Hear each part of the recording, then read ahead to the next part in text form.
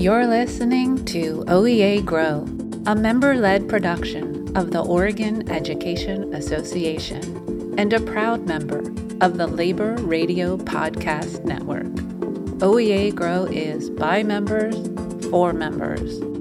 In Season 6, educators discuss student-centered curriculum with Janoj Cotter.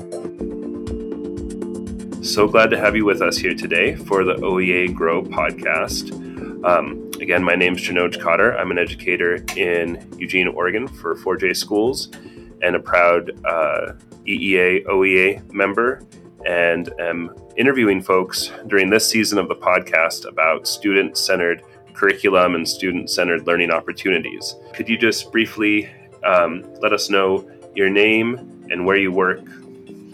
My name is Kara Olson, and I am a kindergarten teacher at Letitia Carson Elementary in Corvallis. Awesome.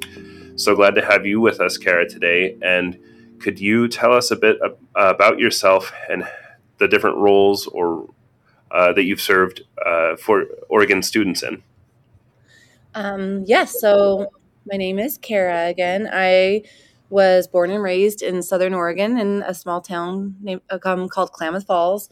I'm the youngest of 6 children, and all of my siblings are educators, either principal, administrators, or teachers. My dad was an elementary principal his whole career. Before teaching elementary school, I worked in parent education for over a decade. I taught parent-child classes through the community college here, and then I went over to OSU and worked in a program doing something similar with a nutrition focus. So I have a big background in working with the whole family. This is my 6th year teaching kindergarten in the Corvallis School District. I taught in Spanish for the first 2 years at Lincoln Elementary in their dual immersion program. And this is my 4th year at Letitia Carson Elementary. And I am the mom of 3 kiddos. I have a 17-year-old, a 15-year-old, and a 12-year-old. And I love singing. I love making music. I love being in nature. I think people who know me well know that I love pretty much everything that I do a lot. I get pretty excited easily. I'm very passionate about being a teacher. And I think that because of my background working with families, I'm especially passionate in the collective family and nurturing the whole child and all parts of the child. So, yeah. Awesome. Thanks for that intro. And yeah, that's a really broad perspective to bring, having worked with families for so long before entering the classroom with kindergartners. And I did not know that you were also Spanish proficient, and that's just a tremendous asset to not only have, but also be able to build the confidence and sense of connection to family for a lot of your students, I bet. Yeah, well, it's really funny because the school that I'm at now, I actually really wish that I spoke Arabic because I have a lot more Arabic-speaking families at the school that I'm at now than I have Spanish-speaking families, but it's fun to show and model for them, learn that I'm a language learner too. We're all language learners. So in kindergarten, there's a lot of new things to learn. So, yeah, cool. I love that perspective. Well, I wanted to ask you about your experience as a student in the classroom going through K-12 schooling, and maybe you want to comment on where you received your K-12 schooling. With that, did you find yourself being reflected in the curriculum? Did you find yourself being connected to by the curriculum? What examples come to mind of how that did or did not work for you in your own schooling experience? Well, it's funny to look back. That's a good question. It's funny to look back and try to think about, now in my 40s, like what even stands out to me thinking about my own education. And for me, I grew up in a very small farming community. And I think for me, I probably was reflected in a lot of the curriculum. And I think that there were students who definitely were not reflected in the curriculum in our small town. But I think even just on an individual level, it's just really funny for me, like to remember what the things I remember. Like I can still recite any song where the content was taught through a song in elementary. That was exactly how my brain learned. So I still remember all those songs. I remember anything creative that we got to do. I remember any plays that we put on or plays that we got to write, or those are the kinds of things for me that is how I engaged and learned. So anything creative is what I remember. I I remember my 5th grade teacher telling me that I would be the first woman president and really like trying to drill that into me. And so far, I am not the first woman president, but it's not too late, actually. Not at all. Yeah, no, I think I was one of the people that kind of just fit into the system pretty easily, honestly. So, well, it sounds like, reflecting on that, you have an awareness of how that might not inform what you would want to do in the classroom, because you are looking to be inclusive of identities and learners that may not fit that mold as well. But at the same time, there are all these super cool creative activities that probably do continue to serve your students well, or do continue to inspire you in ways that serve your students well. Do you want to offer any reflections on that, about how you're kind of maybe trying to break the mold of what you found yourself growing up within to be more inclusive, or how you're trying to use the best of what you grew up with to inform your current practice? yes. I mean, one thing I really got from my childhood is you really remember specific teachers who nurtured relationships, and those are the teachers you remember. So that's one thing, of course, I think for almost all educators, like the parent or this teacher-child relationship, and actually the parent-teacher relationship for me is really, really important too. I think this is something, I think sometimes parents walking into a class, or even other educators, don't maybe understand all the intention in everything certain teachers do. And it seems like it's just something you do. But I put a lot of thought into things, even down to just all of the books that I have in my classroom. I really try to have the books in my classroom be respective of the demographic of students that I have, of different kinds of family situations. I have students. I've had students in my class with in the past with parents in prison, and different family circumstances and different cultures, and so it's really important to have as much broadness of what's out there represented in the literature that they see, so they see themselves. A partner teacher and I discovered First Book Marketplace a couple of years ago. And it's a really affordable way for teachers at Title I schools to acquire really affordable, diverse books. So I'm a little bit have a problem with wanting books all the time from there now. So I think the books is one way. And I also think that knowing the student interest in their backgrounds. I mean, I need to know what languages they speak in their home. I need to know what holidays they celebrate in their families. I need to know just their own particular interest and what they're excited about. Some kids are very tactile learners, and I need to know that at the beginning to know how I'm going to incorporate that in my classroom. There was a few years ago where I had a student who was obsessed with babies, and she was an only child, but she just talked about babies. All she did was draw pictures of babies. She wanted to read books about babies. And so when our class week had kind of we earned a party of some kind, and we were talking and discussing what kind of party we would want to earn. And she insisted that it be a baby party. And I'd never thrown a baby party, so I didn't really know what I would do to throw a baby party, but it kind of evolved into this. It was one of the most magical days of kindergarten. We had the kids, the parents sent us pictures of them when they were all babies, and then we wrote in Spanish about what they could do when they were a baby, what they can do now. We ate all sorts of different kinds of baby food and graphed the ones that we liked. We had different guest speakers come, including some of the families in my class, come in as guest speakers with their babies, and they just watch their babies and ask. In part of our report card standards is about kindergartners being able to ask questions. And so asking questions and preparing to ask to the parents of the babies. It was just such a hilarious day. It was so funny. And I have never since thrown a baby party, because I've never had a student since who's obsessed with babies. So every year you just kind of adapt and you roll with whatever your students are into. So there are some things for sure as teachers, obviously, with your curriculum and things that you repeat every year. But then there's some things that every class is so unique that it's so fun to roll with it and get to know the interests and the cultures of your own students each year. So. Absolutely. No, that's a great story, and a wonderful example of something that, it's easy to imagine a teacher being like, I don't really know how that's going to work, or making up all sorts of what might seem like perfectly reasonable rationalizations not to have a baby party, and being like, of course we're going to have a baby party. I just need to figure out how. It was so fun. Yeah. Every kind of party's fun. So, well, you've definitely touched on aspects of how your practice is student centered. For me, in my background as a social studies educator and bringing in current events and civics topics quite a bit at the secondary level, things that have come up a lot in my classroom are centered on place-based, ethnic studies, climate change sorts of connections. And I'm wondering, do those topics come up in your class? And if so, what does that kind of look like at the kindergarten level? Yeah, I love this question. And it really is so fun, like seeing the difference between how you would address these topics in kindergarten versus high school, because they still have a place in all parts of education, I think. So place-based, it's been really cool. Letitia Carson is a new name to our school and the namesake of our school. And the kids have been learning a lot about Letitia Carson. And the older kids have gone on field trips to the land she had over in Northwest Corvallis. And in kindergarten, Letitia Carson was also a farmer and a gardener.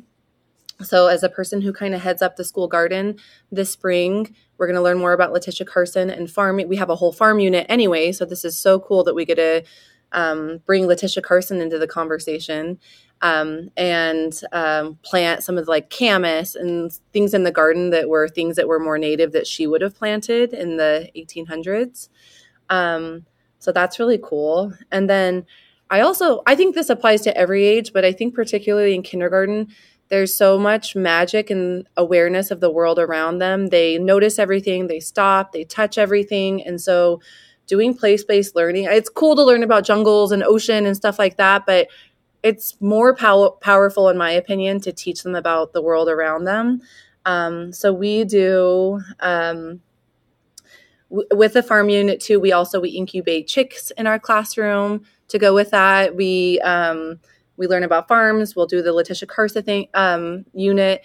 We go on a field trip to the farmer's market, and this is kind of our end of our year singing performance. The kindergartners sing at the farmer's market. They go on scavenger hunts. The library comes and does a story time at the market. The environmental center comes and does a station for the kids.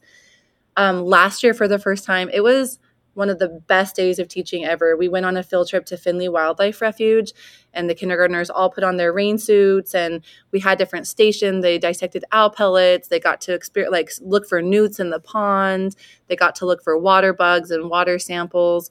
It was so fun. And there's all these different habitats within the hike we went on. There's the pond, there's like the upland prairie. So we got to learn about all of those areas before we went on the field trip, so the kids could identify.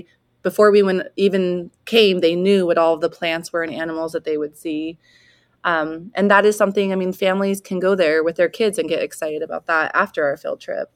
And then my students also spend their last recess every day in the garden with me. And because it's recess time, we go for other times where we are more like focused on lessons and planting. But because it's recess, I let it be pretty open-ended of what they do. The other day, we opened up the compost to throw in more of the food from our classroom, and there were hundreds of worms. And we had not opened that particular bin for a long time, and the kids just lost their minds, and their whole recess was just touching worms and putting the worms throughout the garden to help the soil. And it is, I can't even anticipate what they're going to be excited about each day when they go out, because everything changes in the environment.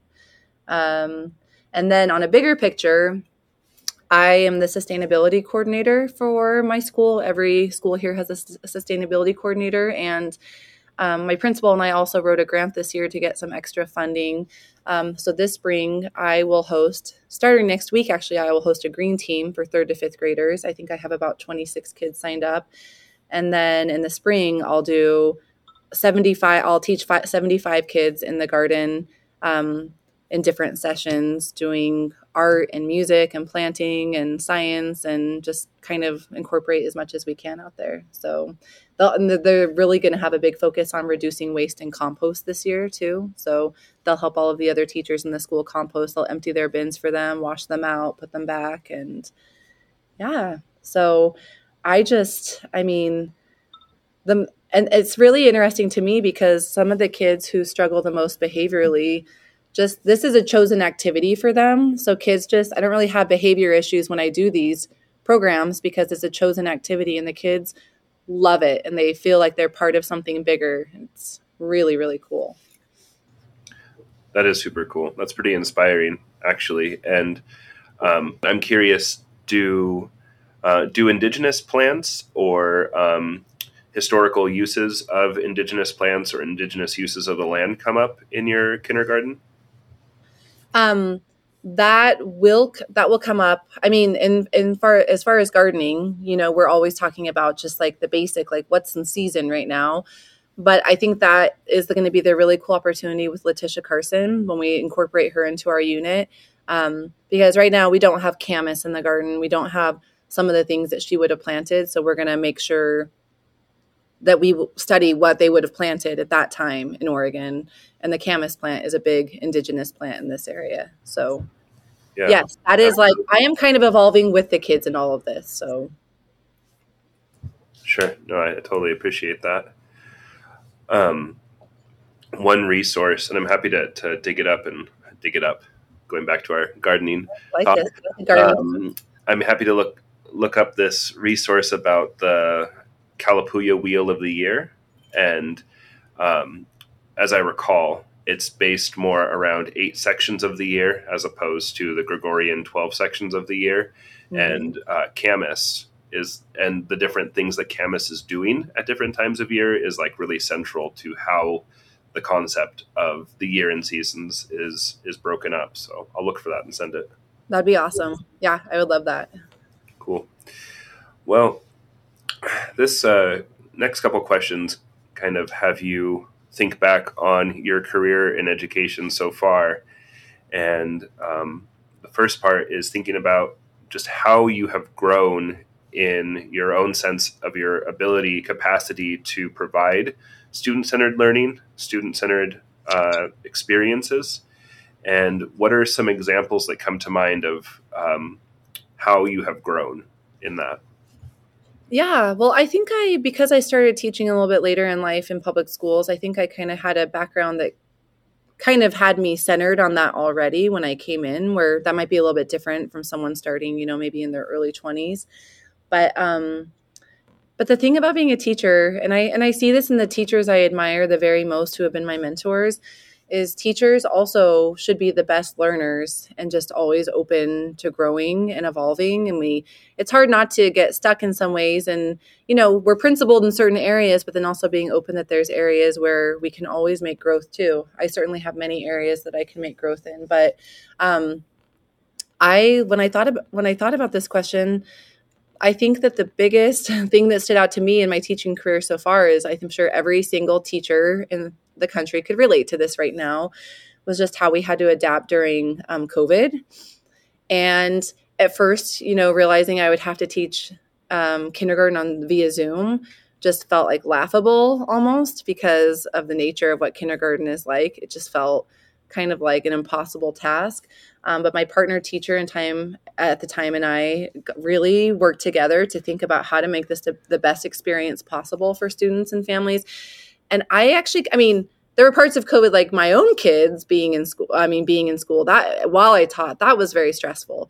But in regards to me teaching on Zoom, it was actually really fun. I could not believe how fun it ended up being because my amazing coworker and I, we just kind of got inspired and channeled into how to make, the challenge of making this meaningful for the kids was actually really fun. So one thing we started with doing at the beginning of the year, we just got this idea that we would ask each of the students, their families, what their child's favorite animal was. And then we kind of like scrapped together resources and funds to buy every kid in the kindergarten a stuffed animal of their very favorite animal.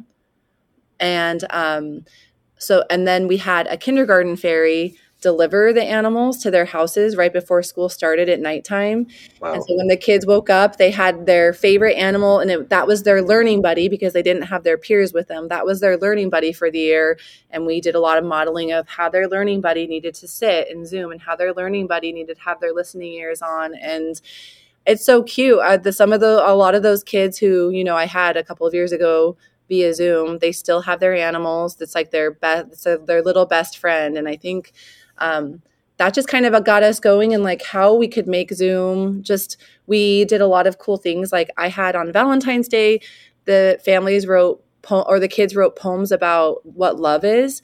And then I gave the challenge that if any family members wanted to write a poem too, they could share their poem. So we had grandparents from different parts of the country on our Zoom reading their poem. And it's so cool because in normal teaching pre-COVID, I would have never, ever thought to have grandparents, on the screen with sharing their poems. And I had a little girl in my class from India, and we were talking about money, like pennies and nickels in kindergarten. And she was really excited and wanted to show us Indian money. And then what she really wanted her grandpa in India to Zoom in with us so he could tell us all about money and show us. So then we were like Zooming into India, talking to her grandfather. And it was so meaningful and fun.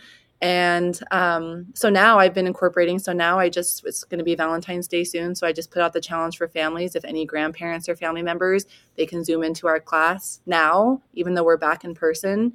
So I really think there were some parts of Zoom where it was essential that we connect and understand we could literally see into their houses and what they were doing every day. So, yeah, it was really a beautiful thing. My coworker and I would take turns making a story time each night for the families, pre-recorded with songs and stories. And so the kids could watch those at their bedtime, just trying to figure out just all the ways that we could kind of make learning fun and engaging in a way that wasn't going to cause a lot of stress for families. So, yeah, no, that all sounds really special. And I don't know that the acronym SEL was going through your mind when you were putting a lot of that together, but there's a lot of incidental and embedded SEL woven through all of that in all sorts of really wonderful ways. So thank you for sharing those examples.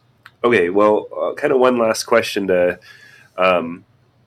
wrap this up. And you mentioned having had a variety of roles in education outside of your current positions. So feel free to think about this as broadly as you like. But if you were going back in time, trying to mentor your pre-service teacher self, your early career teacher self, what kind of advice might you give to that younger Kara? Well, one thing that I would say that has been essential for me is to have mentors that are steady mentors in your life that you can always check in with. I have teacher mentors.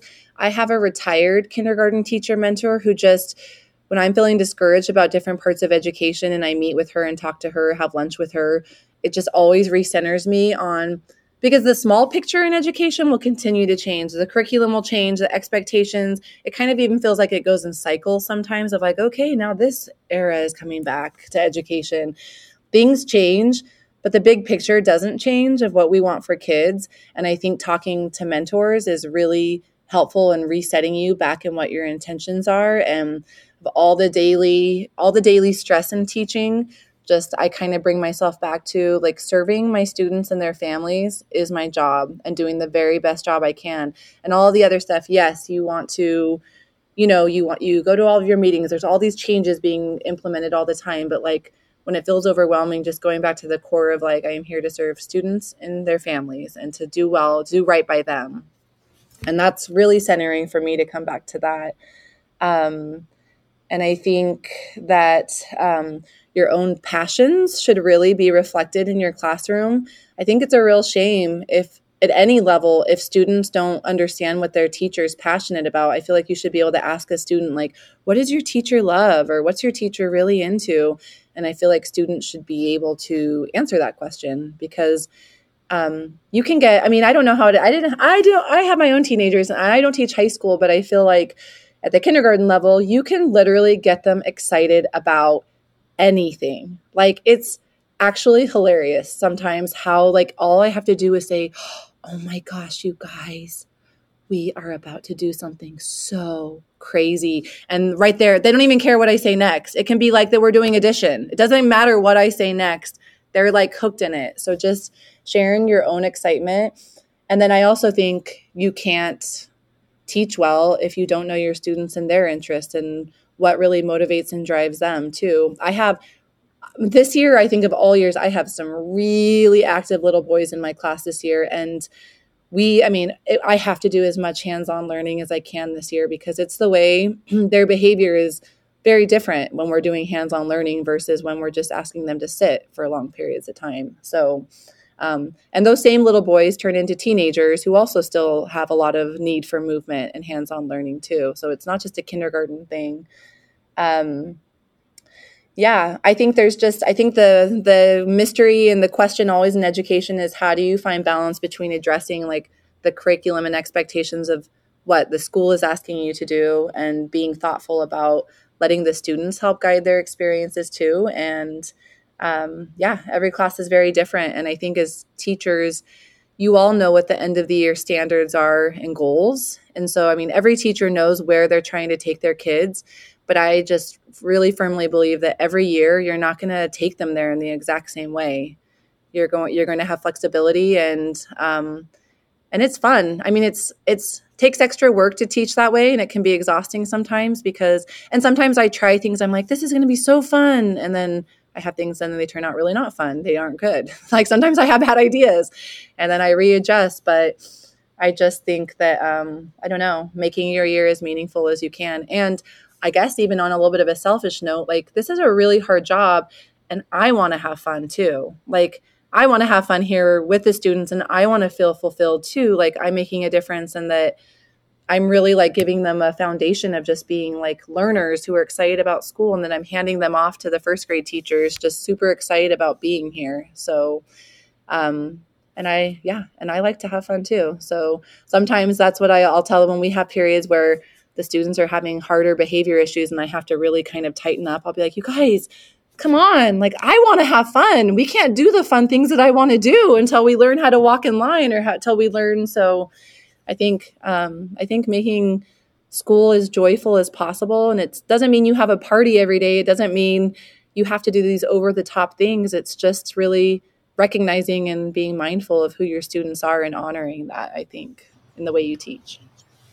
I think that's a really beautiful note for us to be wrapping up on, thinking about how, our own joy and our own sense of having fun gets impacted by the students, and we can draw attention to that and we can advocate for ourselves, and it might actually help them realize, oh yeah, you need to have fun too. Yeah. Yep. Love that. Well, thank you so much, Kara. It has been such a pleasure getting to hang out with you, and I think all of your students and families must feel really lucky to have you. Appreciate your time. Thank you. For more OEA professional learning opportunities, visit our webpage at grow.oregoned.org.